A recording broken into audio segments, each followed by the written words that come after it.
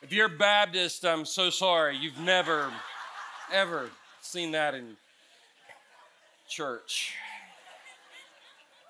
That was a dance called the wobble. Now, true story. The beginning of the week, I did not know how to do the wobble. I didn't. I would be at places that did the wobble, and people would wobble, and I would stand against the wall because I didn't know how to do it. But I went to YouTube. I'm not making this up. I really did. I went to YouTube this week and found instructional videos on how to do the wobble. And my my dog Chance has been confused all week long because I like jump and he'll like jump. And so, I mean, he's close. He can almost do it. But I realized that the wobble is just kind of like any dance. All you got to do is really learn the steps. And, you know, it's like that first step when you jump forward. You got to jump, and then you got to kind of move with the whatever, and then you got to jump. But those, and I worked on that for a little while. Then I worked on this for a little while, and I worked on this for a little while. Some of you are like, you need to quit working. Have you seen you dance? Anyway, eventually I got it, and I realized the wobble had something in common with like the electric slide. Anybody can do the electric slide? Anybody do the electric slide? Yeah. How about the boot scoot boogie? Anybody? Okay, yeah, hitting a different demographic there. I'm not judging, I'm just saying. All of it has to do with learning the steps. Once you learn the steps, you can do any dance. You can do the salsa, you can do the waltz, you can dance. And what's really awesome is if you go to a club or a bar or a wedding or whatever, and people are out there kind of doing their own thing, and it looks all weird. You know, because nobody really is, I mean, they look hurt, and, you know, but then you put on a song like the wobble or the electric slide, and everybody starts doing the same thing at the same time, and it looks really awesome when everybody's doing the same thing. Now, I was thinking about that and thinking back all the way back to when I was in junior high, middle school, whatever you call it. I went to every dance. In high school, I went to the prom. College, I went to all the dances, but I never danced. And the reason I didn't dance is because I didn't know how. I didn't know the steps. But then I had a friend teach me the electric slide, and he told me, Perry, dancing is as easy as just learning the steps and staying in rhythm. And I started thinking about how that ties into our walk with Jesus, which I know some of you are thinking like, how does this tie into our walk with Jesus? Well, it's really simple.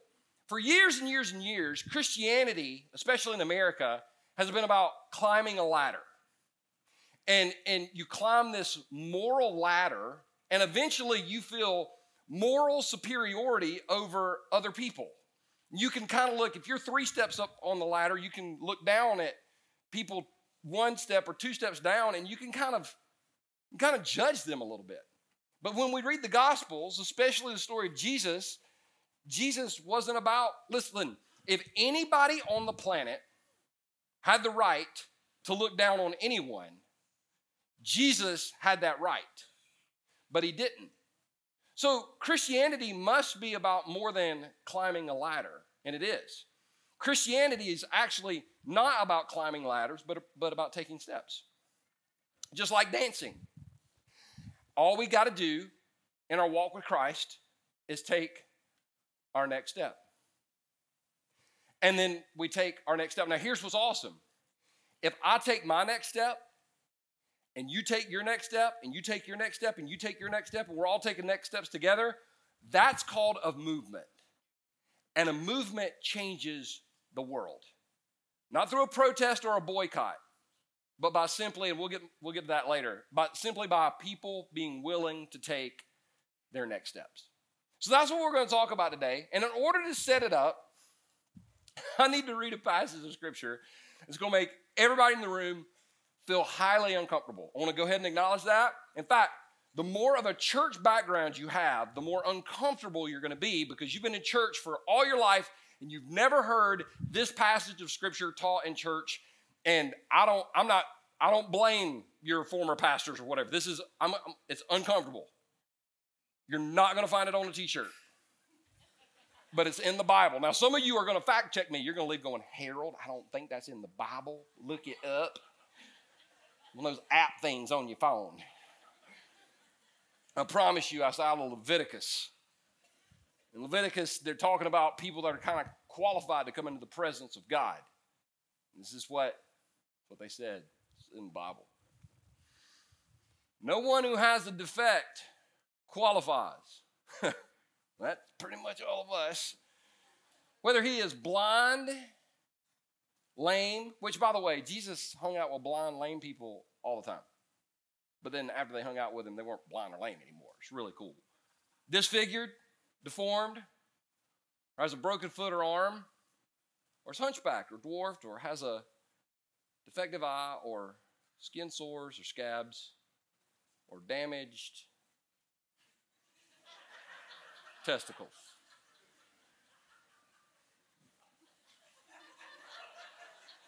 Some of you are thinking, do you sit around and find awkward Bible? No, it's in the Bible. That's in the Bible. In fact, they had a word for people like this. They would call them, many times they would call them eunuchs. Keep that in mind as we dive into this story about people taking their next steps. Because some of you are like, okay, you've done the wobble, you read the non-t-shirt verse because that's not a verse you put on a t-shirt or a coffee mug, right? So let's pick up this story. There's a guy named Philip. We meet him first in Acts chapter 6. He was one of the very first deacons in the church. He's doing an incredible job following Jesus. He goes to Samaria in Acts chapter 8, preaches, and a revival breaks out. And so Philip is kind of the front and center spokesperson for this thing. And then God shows up and he does something in Philip's life that's really, on the surface, unusual. Check this out. Acts chapter 8, verse 26. As for Philip, an angel of the Lord said to him, go south down the desert road that runs from Jerusalem to Gaza. Notice there's a period. That's it. God, what do you want from my life? Go south. Where? To the road? Now, when I read go south, I started thinking about the differences between southern and northern culture. If you're from the north, you were amazed at how we reacted to the snowstorm that happened this week. They closed school, anyway, I still can't get over that. But in the south and the north, there's a language barrier. There's a breakdown. We can't really understand each other. It's super complicated on the surface, but it's not super complicated. I'll explain a few things to you. Like, for example, this right here, it's not a shopping cart. People, what is this? This is a, thank you. It's a buggy. It is a buggy. I went shopping with a buddy of mine, and I was like, hey, man, will you grab, he was from up north. I was like, hey, man, you grab a buggy for me? He's like, what? Grab a buggy for me. He's like, a cart? I was like, no, a buggy. He said, well, you want me to get a horse for that? So I punched him. This is something we say in the South. We don't actually mean it, but it's just a phrase that we say. Hey, man, I'll see you later. And we go, yeah. Just give me a holler. I had a friend from the north. I was like, give me a holler. He's like, do what? Give me a holler. You want me to holler at you? Yeah. On the phone. You want me to holler at you on the phone? Well, not literally. Just give me a holler means give me a call, right? This is my favorite one. Two guys can walk outside. It's usually two men. My age or older. I'm 48. We can be standing in the parking lot. One can look at a truck and say, man, that is a nice truck. And the other one goes, I tell you what.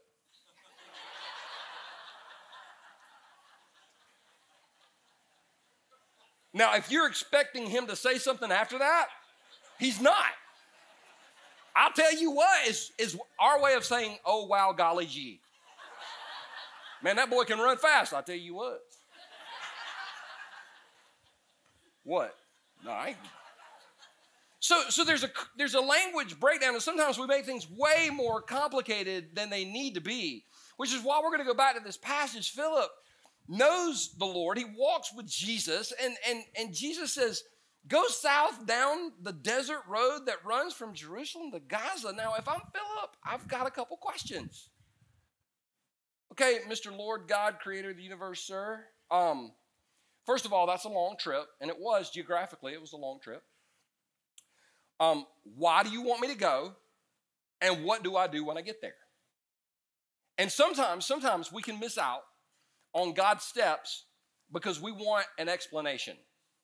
Okay, God, you want me to do that. Why do I need to do that? Where do I need to go? How many people are going to be involved? And the detail people. And I know there's detail people in here, and I love detail people because they keep people like me organized. But at the end of the day, many times God will tell us our next step. And why in the world are we scared to take it? It's very simple. Because we want to know the entire plan. But Isaiah 55 says his plans are higher than our plans and his ways are higher than our ways. And if he had told Philip why he actually wanted him to go, Philip might not have gone. So at the end of the day, when God tells us to take a next step, sometimes we miss it, not because God is complicated, but because we complicate matters by asking for too much information rather than God says, I want you to take your next step. And we go, okay. Taking the next step can be asking for help, confessing a sin, admitting you got a problem. Something, sometimes we make it way too complicated. And he told Philip, yeah, just go down to the road. Now, here's what's crazy. Watch this. So he started out, which is the toughest part sometimes of doing anything is starting out, whether you're going on a run or you're lifting weights or you're getting out of bed. Isn't it? Once you get out of bed, you're okay, but it's like getting out of bed is the difficult thing. Sometimes starting out, taking that step is really tough. So the Bible says that Philip started out and he met the treasurer of Ethiopia. Now, pause. That's a problem. Because the treasurer of Ethiopia was a Gentile. And Jews looked down on Gentiles. And because Gentiles were those people. Those people. They couldn't go to the temple. They couldn't have their sins prayed for. They couldn't be forgiven. They couldn't be made right with God. They were Gentiles. And so if God had told Philip, I want you to go talk to a Gentile, Philip might have tried to talk his way out of it.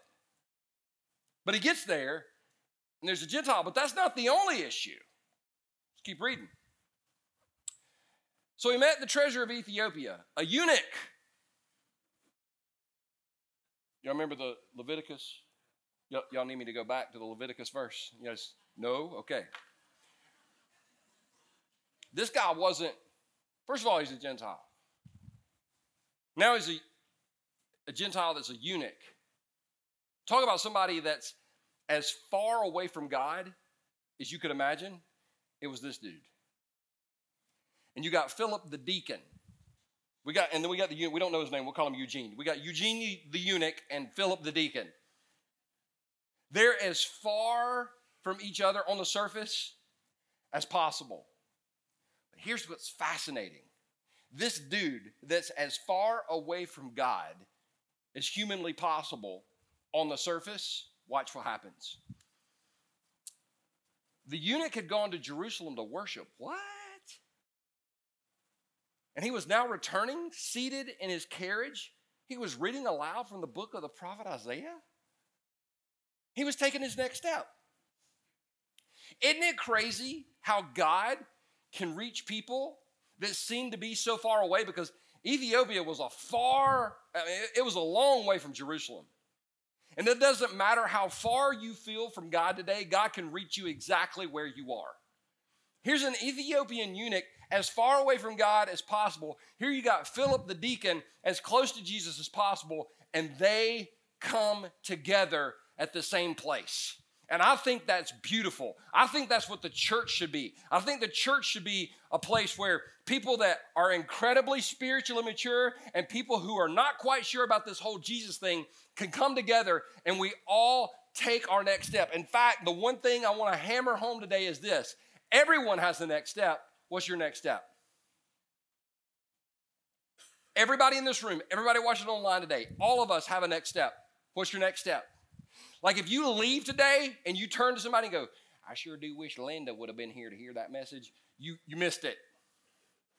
Message wasn't for Linda. Message for you. Your next step. Maybe my next step is to get Linda to watch online. Leave Linda alone, all right? Just focus.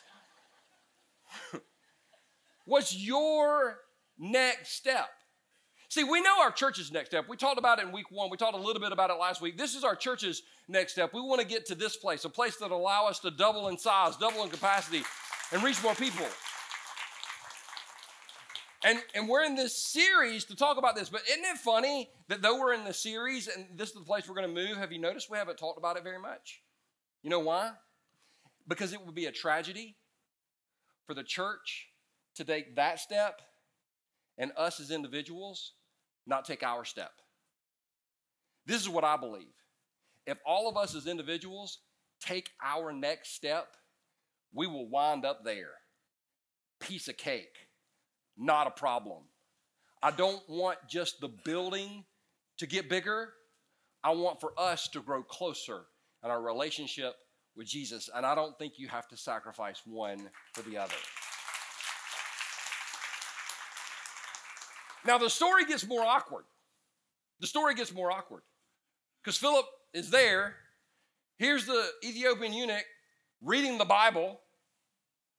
And then the Holy Spirit said to Philip, go over and walk beside the carriage. Excuse me? Yeah, just go walk beside the carriage. How weird would that be? If you were just walking along in Publix today or Target or wherever you happen to be doing your grocery shopping, and somebody just came up and started walking beside you. Didn't say a word, just started walking beside you. Don't do this to anybody. If you do, video it and tag me in it. I want to watch. But would that not be weird? Because if I'm God, I'm like, okay, God, first of all, you got me on the road, and this is a little weird because I'm just standing here, and I don't know what to do, but I'm following you because I surrender all, but like I surrender some, because that is weird. You just want me to go and walk along beside the carriage? Yeah, see, so once again, that next step, sometimes we don't understand it.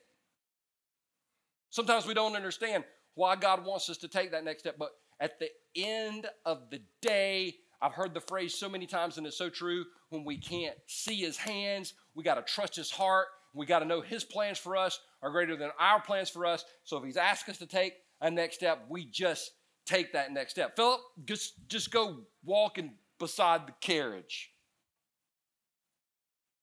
Okay. But he gets a little excited because Philip got excited. We get excited sometimes on our walk with Jesus. And so Philip ran. God was like, slow down. But Philip ran over and heard the man, Eugene the eunuch, right? Reading from the prophet Isaiah. Philip asked, do you understand what you're reading? The man replied, how can I unless someone instructs me? Remember, he's a eunuch. Got to stay in character. Y'all need to have more fun when you read the Bible. The Bible is awesome. And he urged Philip to come up in the carriage and sit with him. Now, this right here is fascinating because it brought two people that were nothing alike together. It brought Philip the deacon and the Ethiopian eunuch together. That's what Jesus is all about, bringing people together. One of the things I love about the people in this room is there are people in this room that are nothing like each other.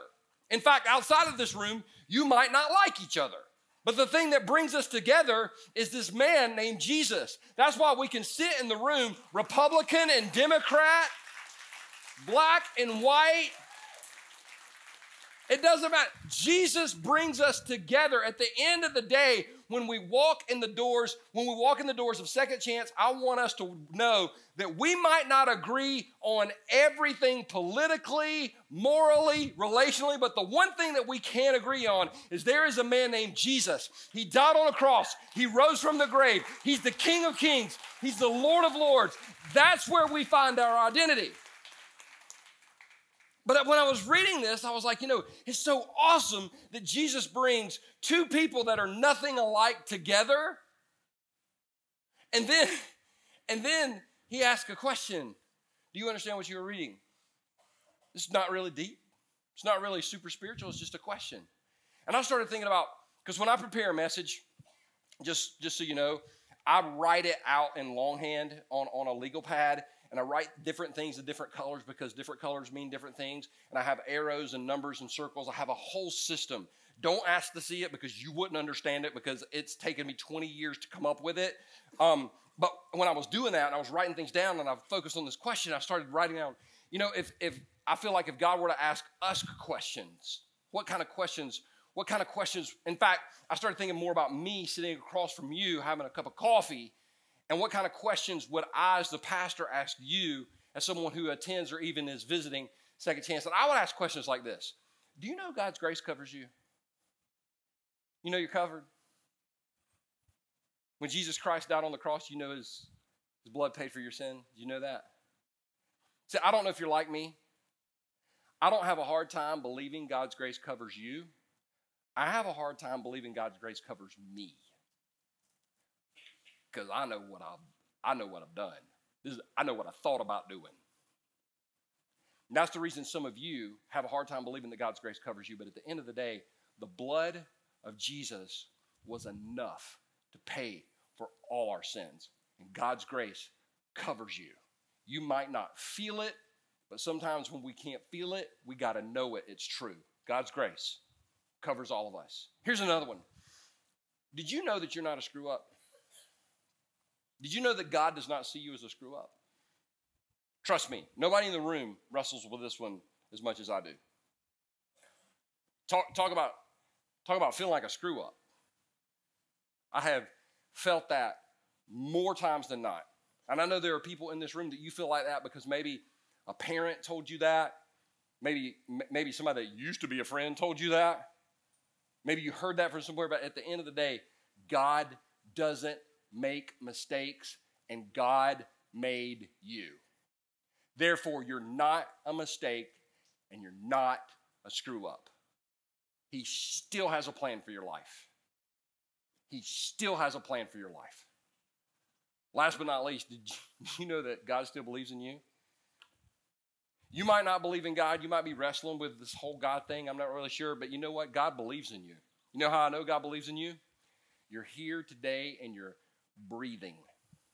That means God still has a plan for your life. We say it all the time around here. I'll say it again. I'll say it to my dying day.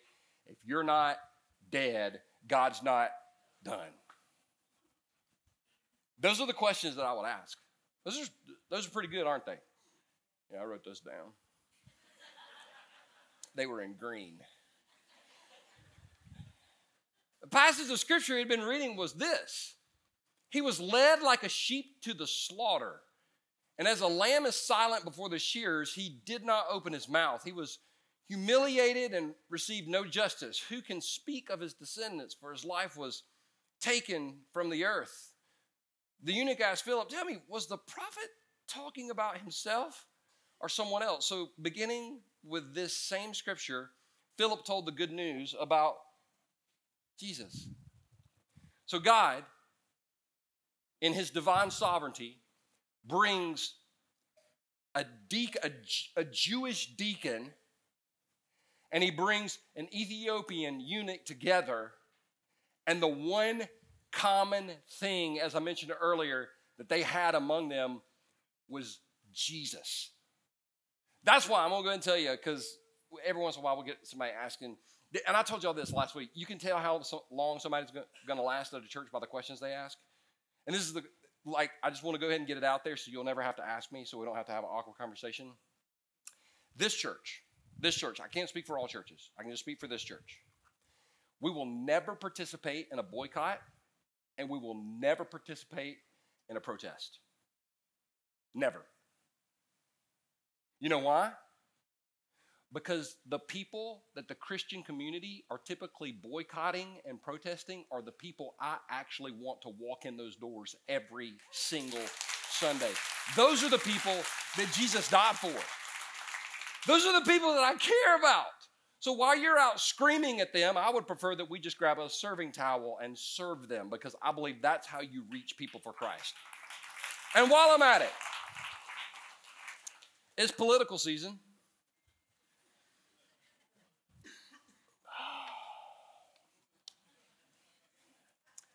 And I'm going to go ahead and nip this in the bud before anybody kind of get like, Pastor P, what we're going to do about politics? Let me just ask a couple questions. For those of you that thought Barack Obama was going to be your savior, how'd that go for you? Oh, don't worry, I'm an equal opportunity offender. For those of you that thought Trump was going to be your savior, how's that going for you? How's that working? Really?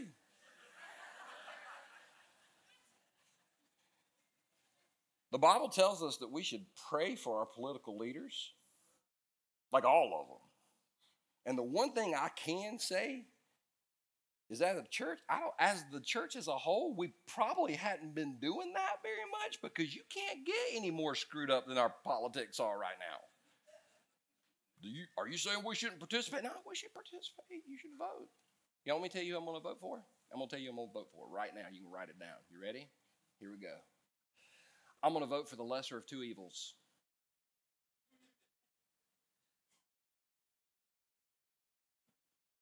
Oh, by the way, unless Jesus Christ is on the ballot, you are going to vote for the lesser of two evils as well. Politics isn't going to save this country. Politics isn't going to save the world. Politics may be important, but Jesus said, my kingdom is not of this world. My kingdom is greater. My kingdom is higher. And at the end of the day, I'm gonna go on Super Tuesday and I'm gonna vote, and whoever wins, I'm gonna wake up on Wednesday morning, I'm gonna feel awesome. You know why? I know who has the whole world in his hands. 3/4 of the people are clapping, and 1/4 of the political people are like, dang it. Y'all be fine. Here's the reason why. At Second Chance, we want people to know what we're for, not what we're against. Too many times we know what Christians are against, but we don't know what people are for. I am for the gospel. I am for seeing people's lives change. I am for people taking their next step in God's time, not mine. And I'm for a world that feels forgotten, abandoned, and alone by the church, to know that there is a group of people that love them, care for them, and want to do whatever it takes to reach them. That's why we're called to exist as a church. That's what I want. That's what you want. Now, the story continues. It gets good. I mean, as they rode along, they came to some water, which is awesome. And the eunuch said, look, there's some water. Why can't I be baptized? Evidently, he had accepted Jesus. This is his next step. You can, Philip answered, if you believe with all your heart. And the eunuch replied, I believe that Jesus Christ is the Son of God. Now, after you confess Jesus, the next step is baptism. That's your next step. If you've prayed to receive Christ, your next step is baptism. That was his next step. He ordered the carriage to stop. And they went down into the water, and Philip baptized him. Let me tell you how awesome this was. At the beginning of the story, if God would have said, Philip, I want you to go here because by the end of the story, you're going to baptize a Gentile who's a eunuch. Philip would have been like, okay, God, listen. First of all, and second of all, I got some verses that say I shouldn't hang out with him. See, God gets involved.